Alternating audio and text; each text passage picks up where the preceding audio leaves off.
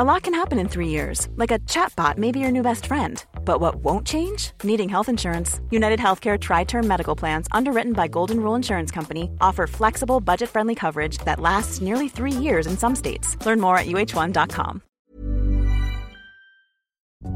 They say life is stranger than fiction. Things like lithium, potassium, sodium, they could be chewed and then produce a gas that's flammable, potentially. But sometimes what we see in movies or read in books is so incredible that it obviously couldn't be possible. Or could it? The experiment I'm thinking of is 2017, where some scientists did this with a photon, and they transferred it between a lab on Earth, obviously, to a satellite in orbit. Welcome to Sci-Fi Sci-Fact. I'm Brian Crump, and this is a podcast where we take science fiction's strangest ideas, weirdest elements, most unfeasible plot drivers, and explore if they could actually happen in real life. Maybe they already have. And in every episode, we bring in a scientist from New Zealand's MacDiarmid Institute to explain the theories behind some of fiction's more fantastic flights of fancy. If any theory exists. Generations have passed. The people of Pern have returned to a time of lordships and warlords. Technology which had been lost for centuries, now being rediscovered. And with it, the seduction of power. Conflict and deceit embrace the planet. The noble rule of the Dragonriders is challenged. Their very existence under siege. As they travel the hero's journey, astride humanity's last line of defense. Dragonriders of Pern. This week's Sci-Fi Sci-Fact is brought to us by Professor Nicola Gaston, MacDiarmid Institute co-director and Professor of Physics at Auckland University. And I reckon this phrase might sum it up, or at least be a suitable introduction, and that is, there be dragons. What do you think of that, Nicola? Well, there be dragons, sometimes. Dragonriders of Pern is the book you've chosen. And I'm pretty sure that we talked a little bit about, I don't know whether it was the difference between science fiction and science fantasy, or at least fantasy writing. But I do think I asked you about early examples of science fiction. And you've been thinking about that, haven't you? Yes, well, I think that was a conversation we had just before Christmas, Brian. And then over Christmas, I was reading with my young nephew, and he's kind of enthusiastic about dragons at the moment. So we started a new series about dragons. And so that took me a little bit back to this series, because I think you'd asked me in that interview before Christmas what my sort of formative experiences of science fiction were. And I came up with a few examples maybe, but I was thinking about it a bit. And I think the Dragonriders of Pern, which is a set of books by Anne McCaffrey that I would have started reading when I was intermediate age, I think, is kind of a good example of something that I found particularly interesting because of all the different ways that it intersects with both science fiction and fantasy. I mean, dragons, fantasy, they're such a key part of fantasy. They're almost a cliche fantasy, aren't they?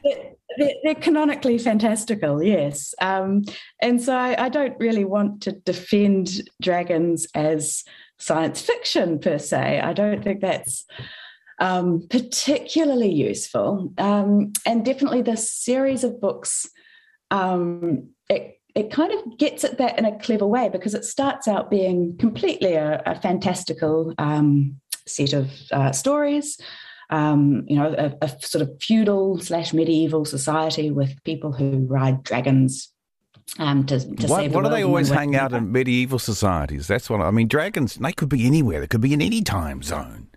But they always hang out. They always seem to hang out where there's kings and queens and feudal lords and ladies. I think, well, this is just part of them being canonically fantastical, I think. That is the very obvious setting. I think there have been some creative exceptions made in the literature since, but like Godzilla. But it starts out very much drawing on that fantastical basis. And it's only sort of slowly through the series of books that you're introduced to the fact that actually this planet that the dragons exist on is a planet that has been settled by human beings who've come from a sufficiently technologically advanced society to settle on the planet in the first place. And then they've lost all of that technology because of a particular threat that the planet poses to them. And so they haven't been able to retain much of the technology that they arrived with, but they've found this local solution to that lack of technology, which is that these dragons naturally existed on this planet to begin with.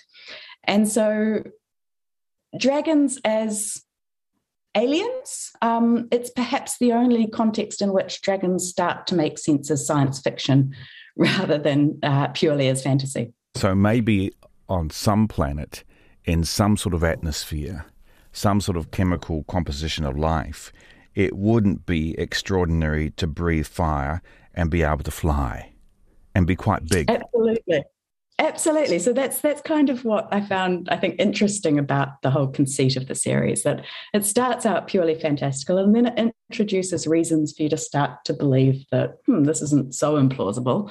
The dragons are actually fed something, a form of rock or ore that they have to chew in order to produce flame. So there's some sort of chemical reaction that's going on. And so that's sort of introduced in a sensible way that seems physically plausible. And then once you get back into the origin story of the settlement on the planet, the dragons, it turns out, were originally very small, so about the size of a cat, but were genetically engineered by the settlers to become large enough so that people could ride on them. So that's the premise. And those aspects are sort of kind of scientifically plausible. I mean, the idea of genetically engineering things to be larger, whether or not you approve of that, is something that's certainly been applied to food crops, in various forms of agriculture. So, yeah, genetically engineering something to be larger, sure. The idea that a biological species might be able to chew on something that produces a chemical reaction that produces itself as flame. You know what I was thinking of just then, Nicola, is the plausibility of an animal, an organic being, getting its energy from fossil fuel, directly from oil or coal or gas. I mean, what if you could eat coal and digest it and get the energy you needed by doing that?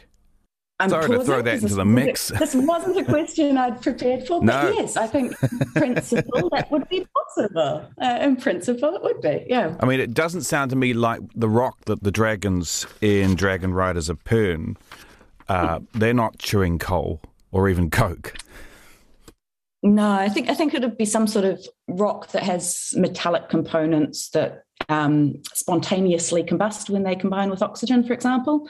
Things like lithium, potassium, sodium. Yes. They're not uncommon metals, and they're very, well, they're not uncommon metals, but they're very rare in metallic form on this planet, simply because we have an oxygen atmosphere. So the idea that in rock form they could be chewed and then produce a gas that's flammable, potentially. There's no sense that the dragons are chewing something that's radioactive in the series. No, I'm pretty sure there's nothing that would make me think that. So in the series, the dragon riders themselves, the settlers, is it pretty clear that they're human, like you and me? Yeah, it's pretty clear that they're human. And so I should probably unpack a little bit the premise of the whole situation, because it's probably hard to understand quite how central the dragons are to the story. We'll get on to the other aspects of the dragons in a second. But essentially, the society arrives on this planet, and they've arrived because it's been surveyed and it's been assessed as being fit for human life. But of course, that survey was performed over a limited timescale. So when they actually arrive and they settle, and they're, I think, maybe there for a few years before the problems start, everything looks fine until there's a sort of plague that arrives from the sky in the form of something that they call thread, which is described as both sort of metallic in character and living. So it devours everything alive. So it burns human beings or devours all the vegetation on the planet. And so this actually starts to be set up in a quite scientifically plausible way, which is, I think, where the series really converts in my mind from fantasy to science fiction. There's a planet in the solar system that they're in that has a particularly elliptical orbit. It goes and passes through an Oort cloud on the edge of the solar system every so often, and then drags material that exists out in that cloud back towards the planet that they've settled on some sort of a cycle. I think it's every few hundred years, and it lasts for about a 50-year period. So this is not the planet that they're on. It doesn't go way out there into the Oort cloud. It's another planet that goes out, and its gravity picks up some of this stuff called thread and brings it back into the path of the planet that the dragons and the humans, the settlers, are living on. Exactly, Brian. Thank you so much for putting that more clearly than I did. I think they refer to it as the red star in the books. It's a long time since I read them, but there we go. And so it's this red star that is a threat, that it brings this plague of thread, which destroys life on the planet periodically. And so in order to destroy this plague that arrives sort of intermittently, there's some sort of defined pattern, which is never explained in detail, but that obviously would be determined by the rotation of the planet and exactly the relationship between the orbits of these two planets, I suppose. So this thread falls on the planet, and the dragons are created because it's noted initially that these small dragons, before they're genetically engineered, can breathe flame, and flame is the only thing that destroys this thread before it falls on the planet.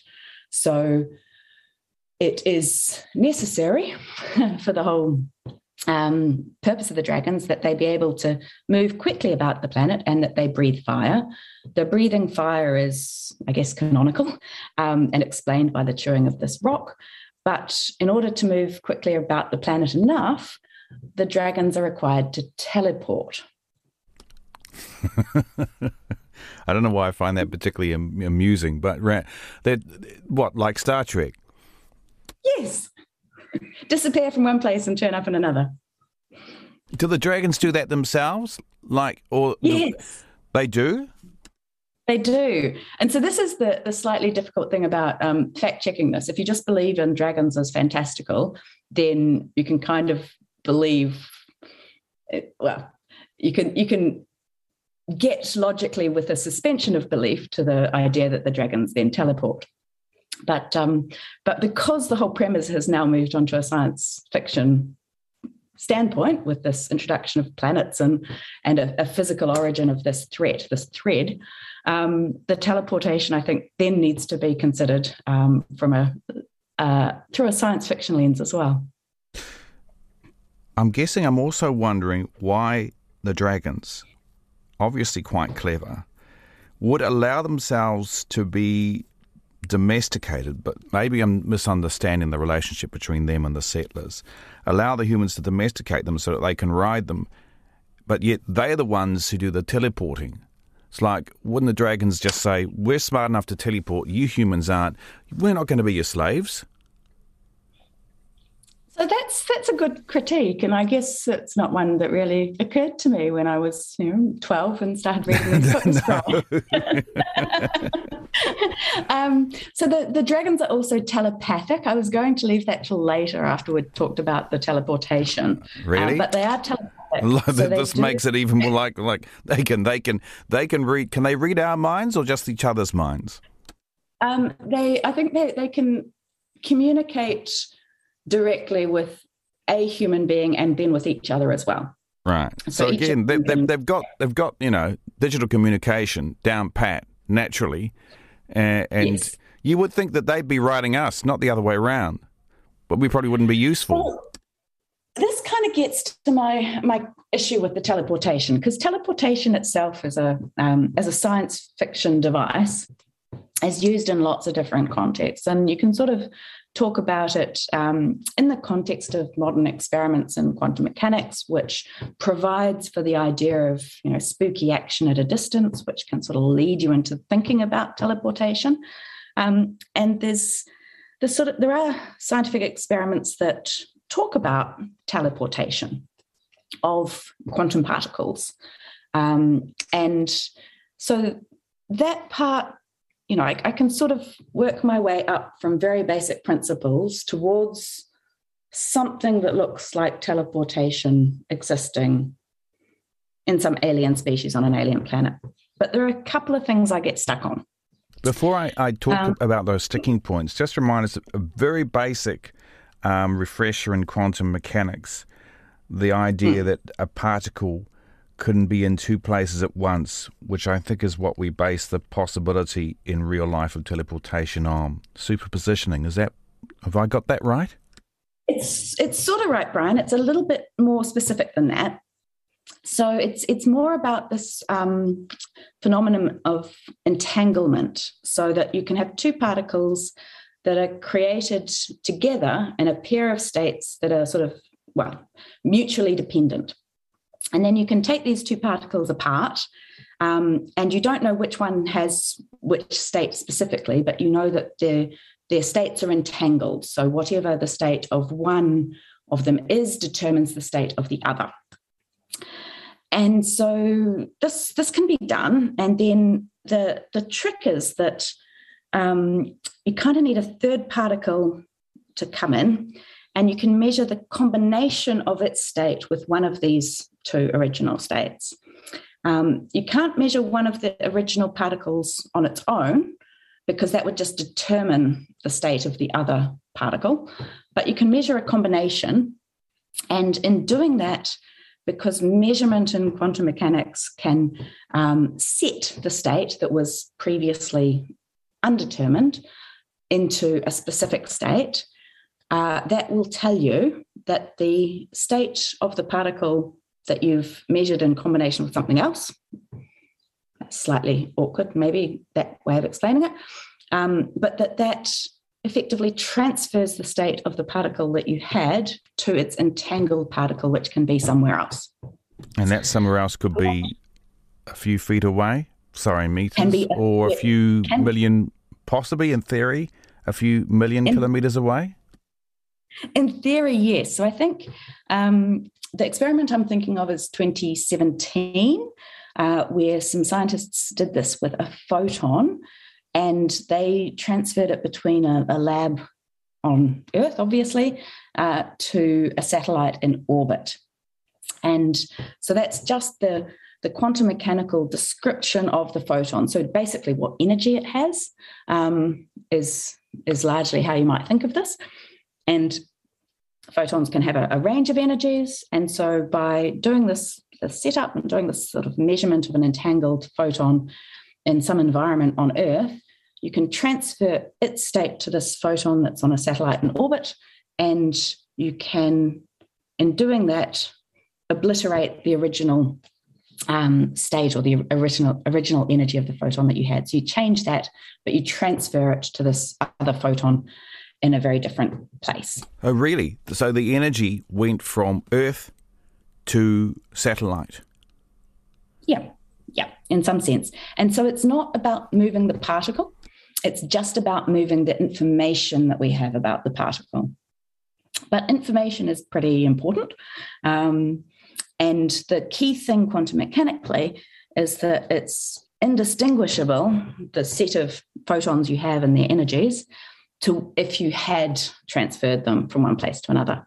And because it's indistinguishable, it turns out to be effectively as though you had teleported it. I didn't know we'd managed to do that. How come that didn't hit the news headlines? Oh, I think it hit a few news headlines. You must have. I mean, that's big cheese. That's beam me up, Scotty, isn't it? Well, it is just a photon. I know, but one photon, small baby steps. We can do this with atoms. At least I've seen some evidence of atoms that have had partial transfers of sets of atoms that have had their information transferred. So this is a real thing, but it's very much about information transfer rather than exchanging physical objects. And so it's almost more like you've got some sort of high-speed quantum Wi-Fi process going on rather than what we think of as physical teleportation. Might it be more practical for communication, the transfer of information as in the information, that we read, or digital information, as opposed to a physical thing? Personally, yes, I think so. I don't think it's really going to have legs as it goes when it comes to biological beings. Or even breathe fire. No, I don't think it'll breathe fire either. And that's partly because we know a lot of things about the quantum mechanical properties of molecules. For example, molecules interact when they get into large quantities, and especially when they're in biological systems, they're interacting with each other all the time. And so this was actually something that was addressed in quite a famous paper by Anderson back in Science in the 70s called More is Different, talking about what happens when you have lots of matter interacting and how the properties change, even quantum mechanically. And so you have molecules that might exist in, say, a left-handed form and a right-handed form. And these are things like amines, which exist in biology everywhere, sugars, which exist in biology in plenty of places. And they explain the fact that you have left-handed and right-handed forms is kind of why DNA has a particular right-handed helix rather than being wrapped around the other way. And so what quantum mechanics would tell you is that you should always have a combination of those two things, because the left-handed and right-handed form should have the same energy, and the energy determines the state in quantum mechanics. And because the two energies should be the same, you have a symmetry, and so you should always have something that can be both. It can be left-handed or right-handed. But in biological systems, of course, we don't see this. We see, I think it's the right-handed helix and sugars, and left-handed amino acids is, I think, the right way around. And so that's actually a little bit of a quantum mechanical conundrum that was pointed out. But of course, the answer is that when molecules start interacting with each other, a lot of those symmetries are lost, and you get something that behaves more in more of a regular way and more of a in a less special way than it would purely according to quantum mechanics. And so I think that's the same with these kinds of entangled states that you need for teleportation. The more complex the object, the less likely you are to ever be able to do something like this. This has been a fascinating detour. I'm talking sci-fi, sci-fact with Nicola Gaston from the MacDiarmid Institute, and she's talking about the science behind the Dragonriders of Pern series of books by Anne McCaffrey, which feature dragons that not only breathe fire, they're also telepathic, and they can teleport. Now, you said quite some time ago now, Nicola, that there are a couple of snags in the teleportation thing. Then I asked you about quantum mechanics. And so shall we go back to those snags? So the second one, so the first one is just that quantum mechanically, we know that complex molecular systems don't behave in the same way as very simple atomic systems that have defined quantum mechanical states. So that's sort of the first practical snag. The second one, though, is that even if we're accepting that these dragons are alien beings, and therefore that they might have some funny mechanism that might get over some of these issues, that's a big might, but for the sake of the thought experiment, we can go there. I still have a really big issue with if it's an innate property of their cells and their physiology, how on earth, when they teleport, are they going to carry a rider with them? So that's actually a bigger snag that occurs to me. That just doesn't make any sense.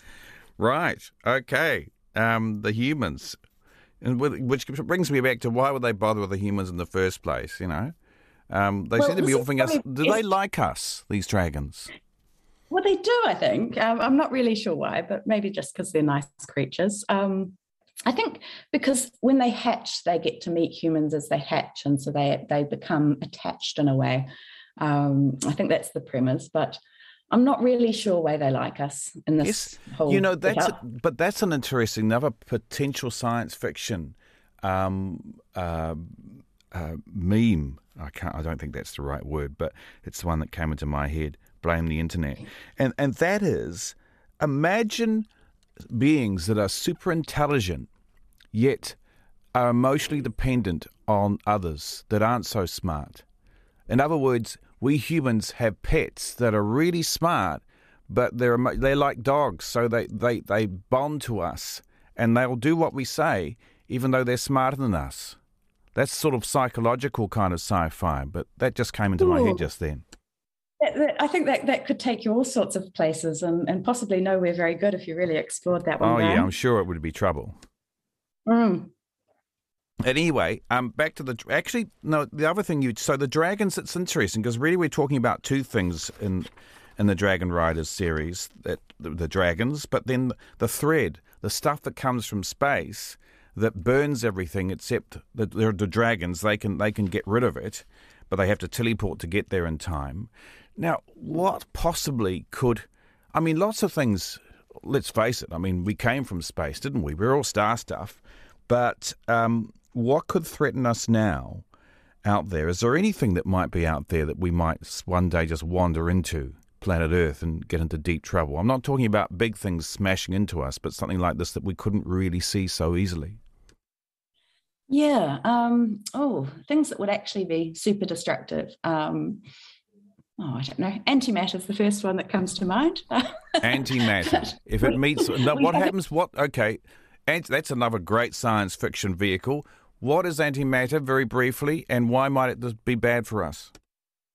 Well, antimatter is just the opposite of the matter that we have. I talked about symmetry before in terms of left-handed and right-handed molecules. And antimatter is just if you had atoms which had negatively charged nuclei and positively charged particles instead of the electrons, which would be called positrons.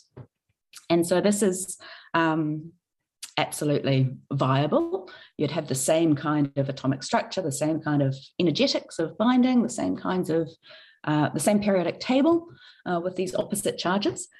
And these particles can be created, right? We know that they can exist. Positrons are possible. So, is there any evidence, however, that there's a lot of antimatter in the cosmos now? Yeah, well, we might think that once upon a time there was some antimatter. There's no reason that it mightn't have existed. But if, of course, antimatter comes into contact with what we know as regular matter these days, if you bring a positron and an electron together, they'll just obliterate each other. They'll just come together and then both of them will cease to exist. So antimatter, when you talk about unknown threats out there, that's probably the one that my mind goes to first. I would have thought that if there was a lot of antimatter around, it would have met its maker, or in other words, opposite, and already blown up quite some time ago. Well, that's I guess possibly one of the assumptions is that that's why we don't see it anymore, because at some point there was there's been more of what we know as regular matter than the other sort, and that has somehow self-perpetuated through being dominant, being the dominant form of matter that we observe. Is there a possibility that there could be a concentration of gas sufficient that if it was in the path of our planet, it might be a toxic gas that might... Is that possible? Well, gases would tend to disperse pretty quickly in space because it's a vacuum. So I'm not really sure what would keep a gas Yes, together. that's right. Yeah. Yeah. Whereas this, in the Pern story, it's very much this cloud that has some basically what's described almost as a liquid metal, or it is presumably a solid metal droplets in while it's in space. But as it falls on the planet, it melts, and so it's liquid when it hits the ground. And that is kind of more plausible to me because it would be relatively inert in space. You could have these little bits of, I guess it's almost like a sort of dust that's formed of metallic elements. And so that kind of, I don't know, somebody out there will tell me I'm wrong, but it doesn't sound too implausible that you could have something that's metallic and relatively frozen, maybe produced by the explosion of a star that's gone supernova, which is when you make these heavy metallic elements anyway. So yeah, I'm not quite sure what would form it. Could exist way out on the edge of the solar system. There's a planet that's got a very elliptical orbit that goes out, gathers some of it, brings it back on a regular once every 100, 200, 300 or 400 year basis. Something like that. And dumps it in the path of the planet that the settlers and the dragons live on. So I guess that seems plausible, provided that the dust out there on the edge of the solar system isn't going to do what any gas would do, and that is disperse. Yeah, so the point of it being a cloud would have to mean that it sort of was produced by something, and then it has sufficient stability to be lingering around due to whatever gravitational forces are about, I suppose. You know, the other thing that I wondered about that is a threat that's all around us in terms of the planet Earth is radiation from the sun and actually from the wider cosmos. And our magnetic field protects us from that, doesn't it? But if we didn't have that magnetic field, we'd be in deep doo-doo, wouldn't we? We would be, but that would be more about, biological molecules probably being sensitive to that radiation and therefore breaking up or being damaged, which would be, I think, the biggest immediate impact. In this case of these metal particles, I think what's interesting is that you can sort of imagine them melting as they fall on the planet. But then there are two things. One is that they have to be burnable, and it's maybe not obvious that metal particles are burnable, but that I think I can suggest a couple of cases where it would work. But then when they hit the ground, they have to eat all the vegetation that's there and sort of consume everything that's living as though they were living themselves. And that the description of this thread as being itself alive in the books is the thing that I can't really get my head around, having a metallic substance that's alive. But I think doesn't that depend on how we define life? I mean, life could have if molecules can reproduce themselves, make copies of themselves. Does it matter in what form what the molecules are? All that matters is that they reproduce and carry on, and maybe as they adapt, it's not by chance. They start to create adaptations which allow them to keep copying themselves. Isn't that life, or am I way off beam here? You are exactly right. And so that would be my reason for saying that this metallic stuff thread is not alive in the books, because there's no suggestion that it replicates itself. It expands in volume. It sort of takes over as it eats. But that's just the absorption of material, I think, the fact that it's just sort of growing. I don't think that really meets the condition for life, in my opinion. So I'm relatively comfortable that it could just be a complex liquid metal that is, able to be burnt in the atmosphere, but possibly is activated in the atmosphere because it would be reacting already with oxygen, for example. And so it might fall to the ground as a very corrosive oxide of a reactive metal that would then react very vigorously with water or with any living substance that had water in it. So I can actually imagine that part of the narrative could be possible. How come it doesn't kill the dragons? Well, it does. It does damage the dragons, so they can be burnt by a thread in the same way that any of the humans in the story can be. But of course, because they can teleport, they can dodge it. And I think they simply arrange themselves to burn it in the sky before it hits them, is the basic idea of the books. What aspect of your scientific curiosity do you feel was really sparked by the series by Anne McCaffrey? Was it just the whole thing? Yeah, I think it's actually the world building aspect of it, which is perhaps the one thing that fantasy tends to do very seriously, that where science fiction tends to build up from the things that we know about now. There's a sort of world building in fantasy that is particularly interesting in the way that actions by the characters can disrupt or change what is known. The idea actually that people settled on this planet and that technology was lost rather than gained, that sort of inversion of what we often think of in science fiction is that it's this technologically advanced society somewhere in the future.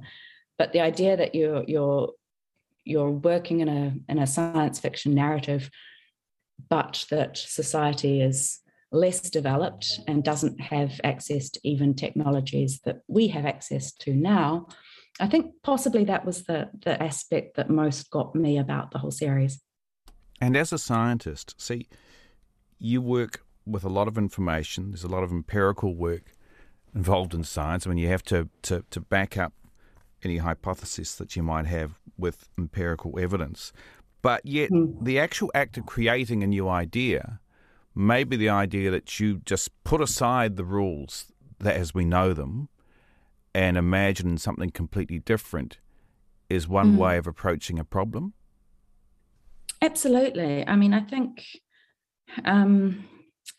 it's tricky because it's easy to over-romanticize the science that was done 100 years ago, that to sort of say, oh, it was so much easier to find out meaningful things. And certainly the development of quantum mechanics as part of science would be an example of where people tend to say that.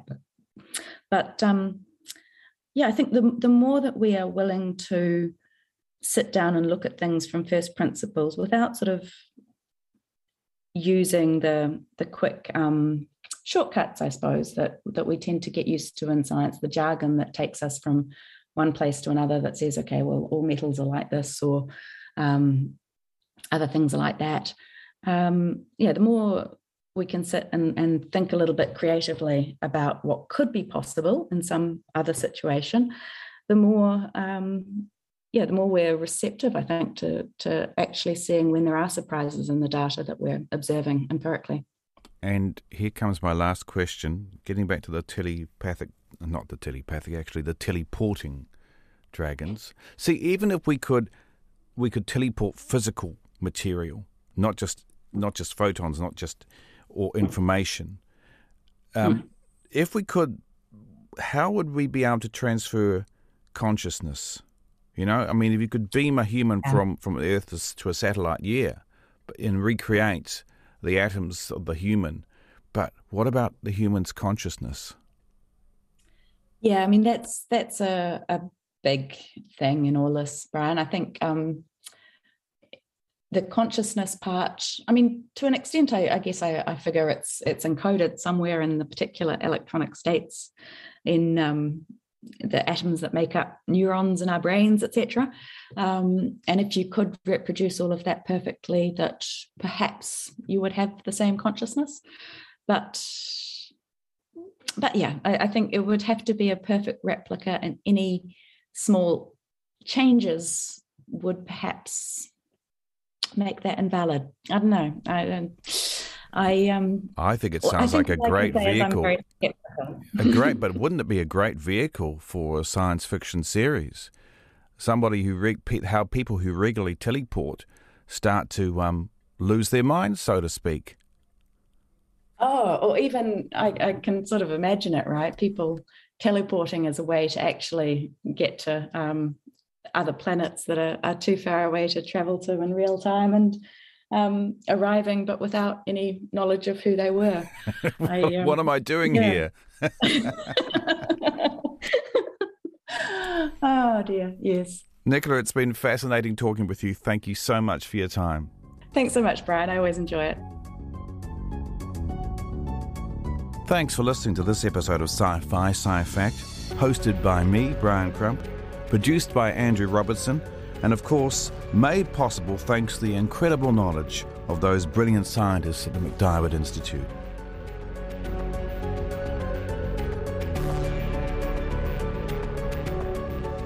You can find more episodes of Sci-Fi Sci-Fact on the RNZ podcast page. RNZ podcasts are also available on Apple Podcasts, Google Podcasts, Spotify, iHeartRadio, or pretty much wherever you might find your podcasts.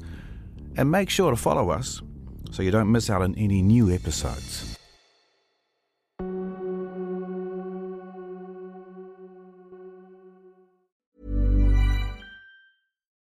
Botox Cosmetic, out of botulinum toxin A, FDA approved for over 20 years. So, talk to your specialist to see if Botox Cosmetic is right for you. For full prescribing information, including boxed warning, visit BotoxCosmetic.com or call 877-351-0300. Remember to ask for Botox Cosmetic by name. To see for yourself and learn more, visit BotoxCosmetic.com. That's BotoxCosmetic.com.